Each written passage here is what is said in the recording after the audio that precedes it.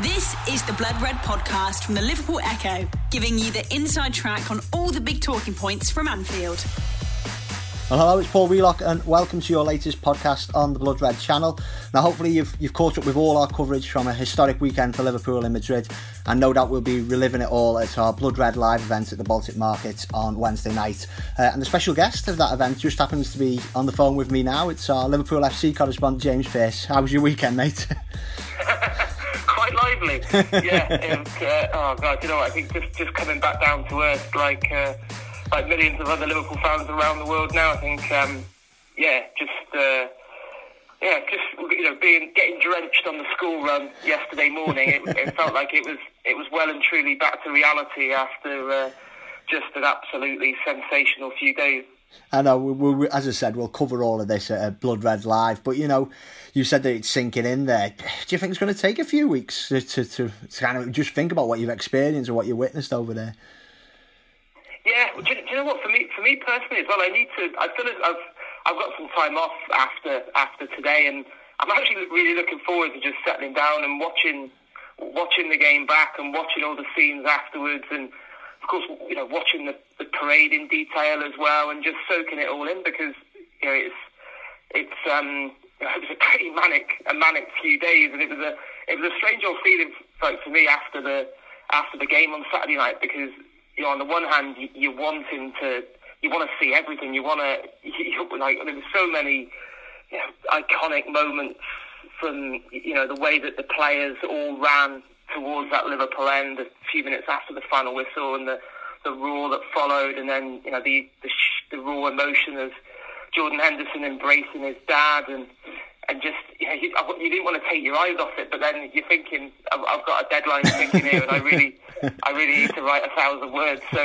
and yeah, I want to read all the other stuff that was written by other publications about it as well. So certainly it's going to occupy my life for a fair few days yet, and I'm sure it's the same for other Reds fans, because there's just so much amazing content to absorb and take in, and yeah, it was just absolutely sensational, wasn't it? You know, I've seen and heard various things that have been written and said about the final itself, and how you know, it wasn't much of a spectacle, but yeah, who cares about that? You know, Liverpool have entertained enough people with drama in finals over the years. They've also done enough of playing well and losing finals. So you know, the only thing that matters in a major final is winning, and they did that. And I think it's probably I think it's been a bit harsh as well, some of the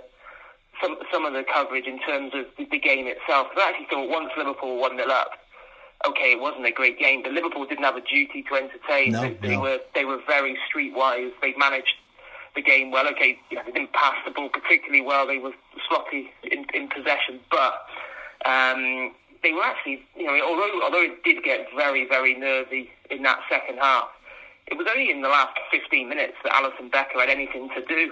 You know, Spurs created very, very little, and I think, you know, that was testament to the tactical plan that Klopp had put in place. And, you know, in truth, Liverpool probably should have killed it off before Origi slammed down that second one.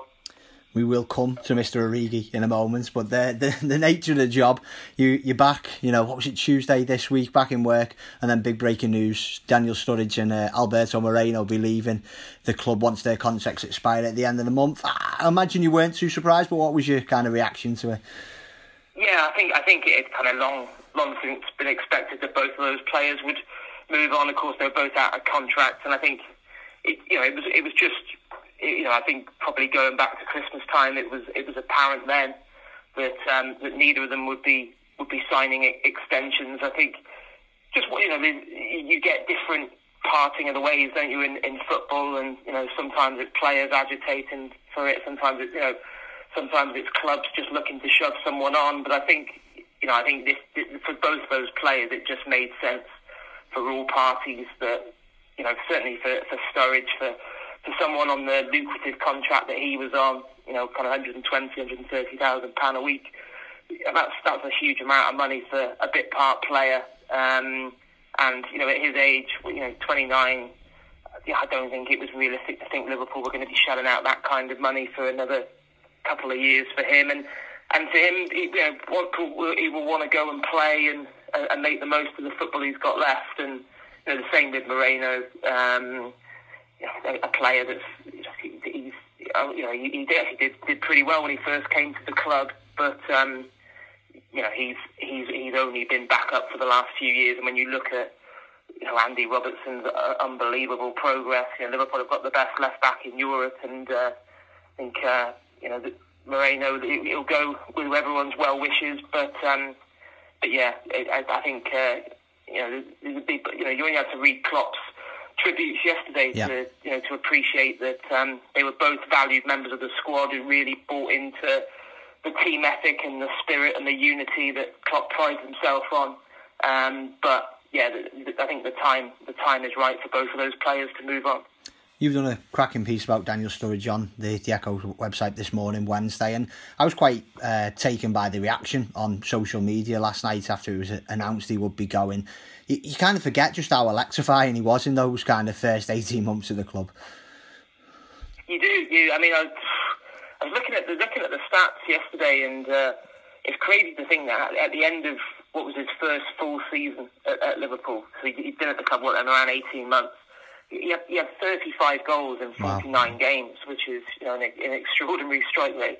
And yeah, I think it was interesting actually, because I think clearly on the back of winning the Champions League, I think that there isn't going to be any negativity knocking around, and it was nice to see all the positivity and plaudits going Sturridge's way. But I think when you do take a step back and look at his 6.5 years at the club, it is a crying shame that he wasn't able to maximise his potential, because certainly you go back to that summer of 2014, and when Luis Suarez left for Barcelona, you just felt that the stage was set for Sturridge to become the main man and to really join the kind of the striking legends of the club, to be classed alongside the likes of Rush and Fowler and Torres and Roger Hunt and people like that, because his numbers were that good, and he had so much football ahead of him that you just thought this is going to keep on going and going.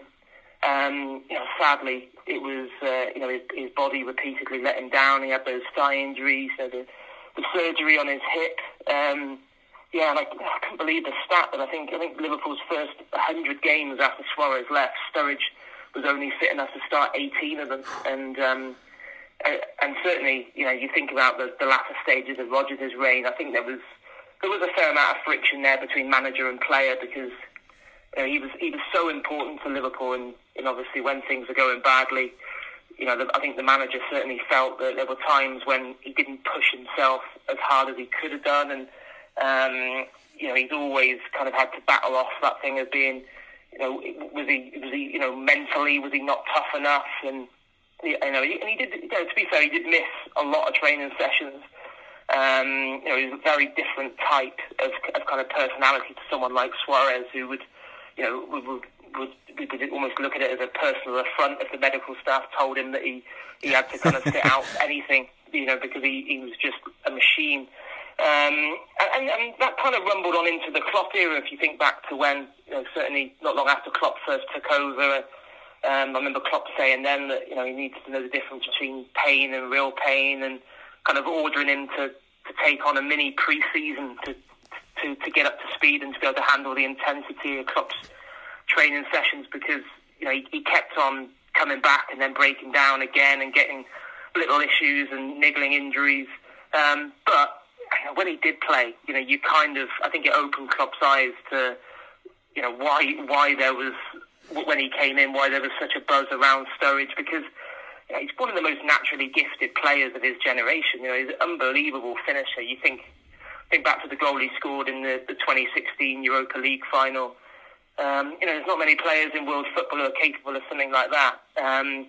But the sad thing was the injuries did take their toll, and obviously as Roberto Firmino became more and more important to this team, you kind of saw that Sturridge couldn't really do exactly what Klopp demanded from a centre forward. But I think what I think was what made me think yesterday was, I really trust the Sturridge that he had this season. Yeah. I think he kind of changed people's perceptions of him. I know from speaking to people at the club that, you know, the picture of Sturridge is like a little bit of like keeping himself to himself and maybe sulking at times, and that really changed over the last 12 months. I think that loan spell at West Brom in the second half of last season kind of opened his eyes to what was effectively slipping away from him, life at Liverpool, and it looked like he was going to go with a real whimper at the end of that period when, again, injuries,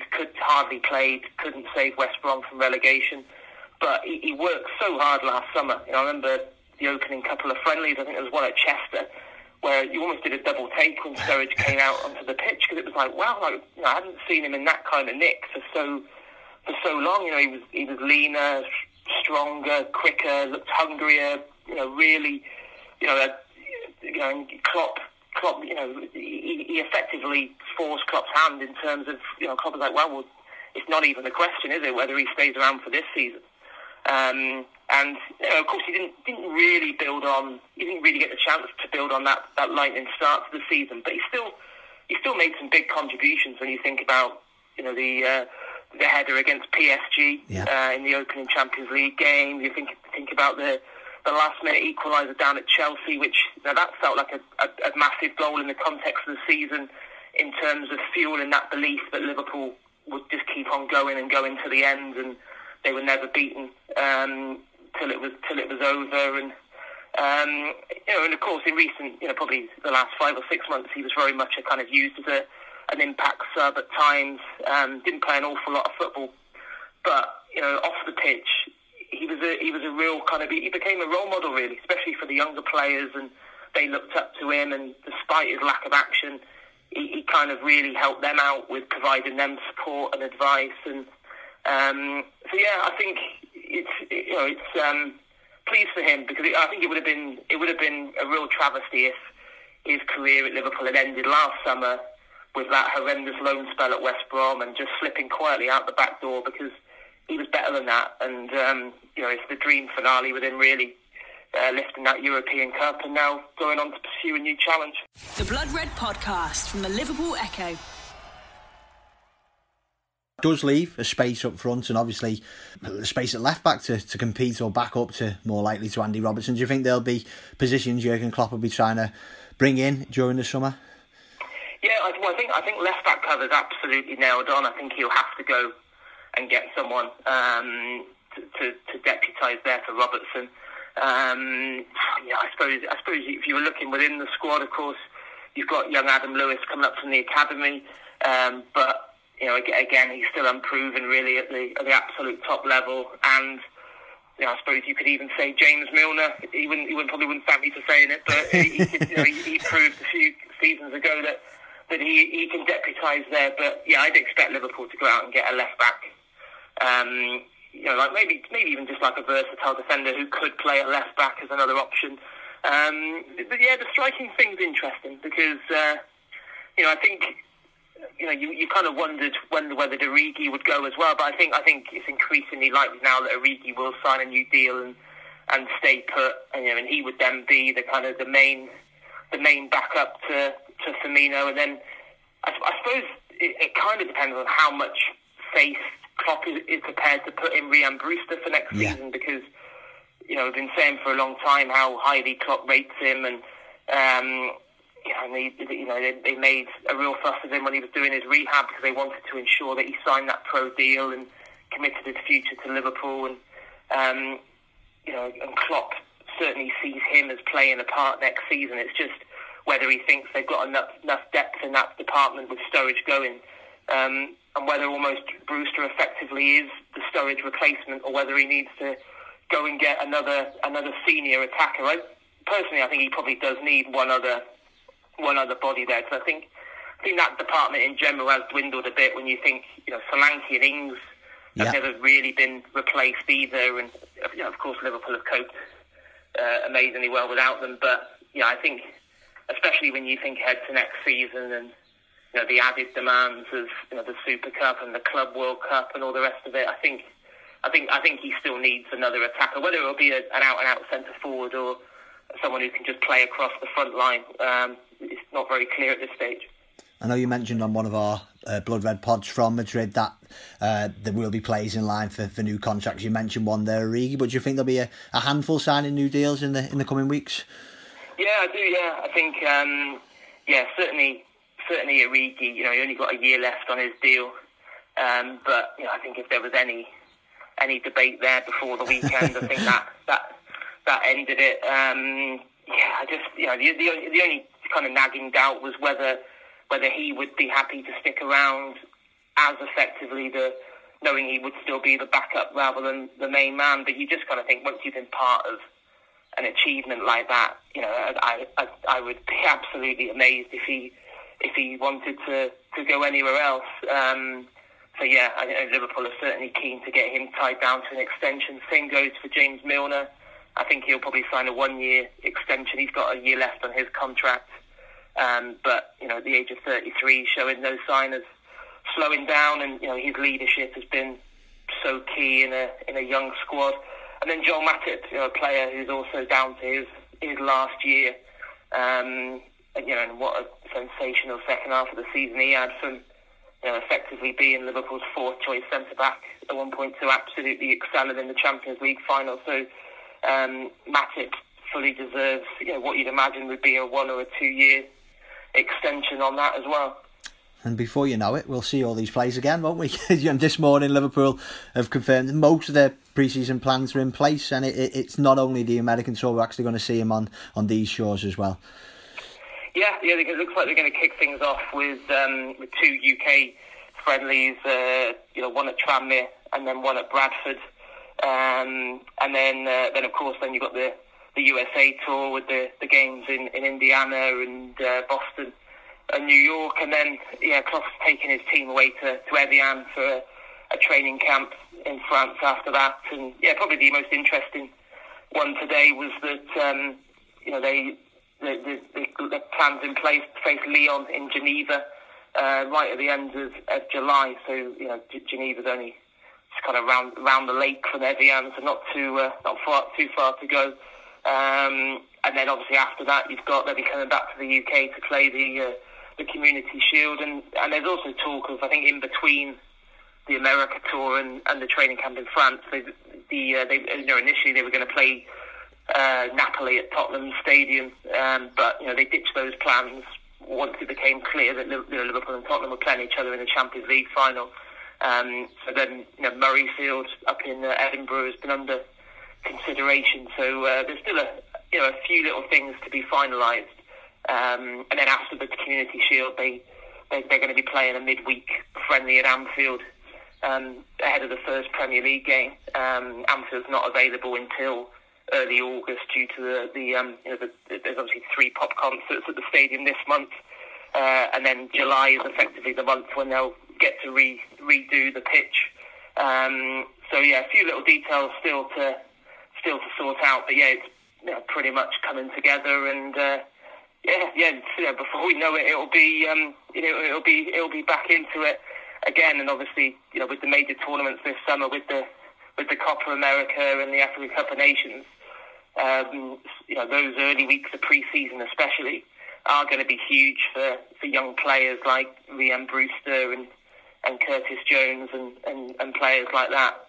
And even those coming back from their loan spells, you think of Harry Wilson and Ryan Kent. If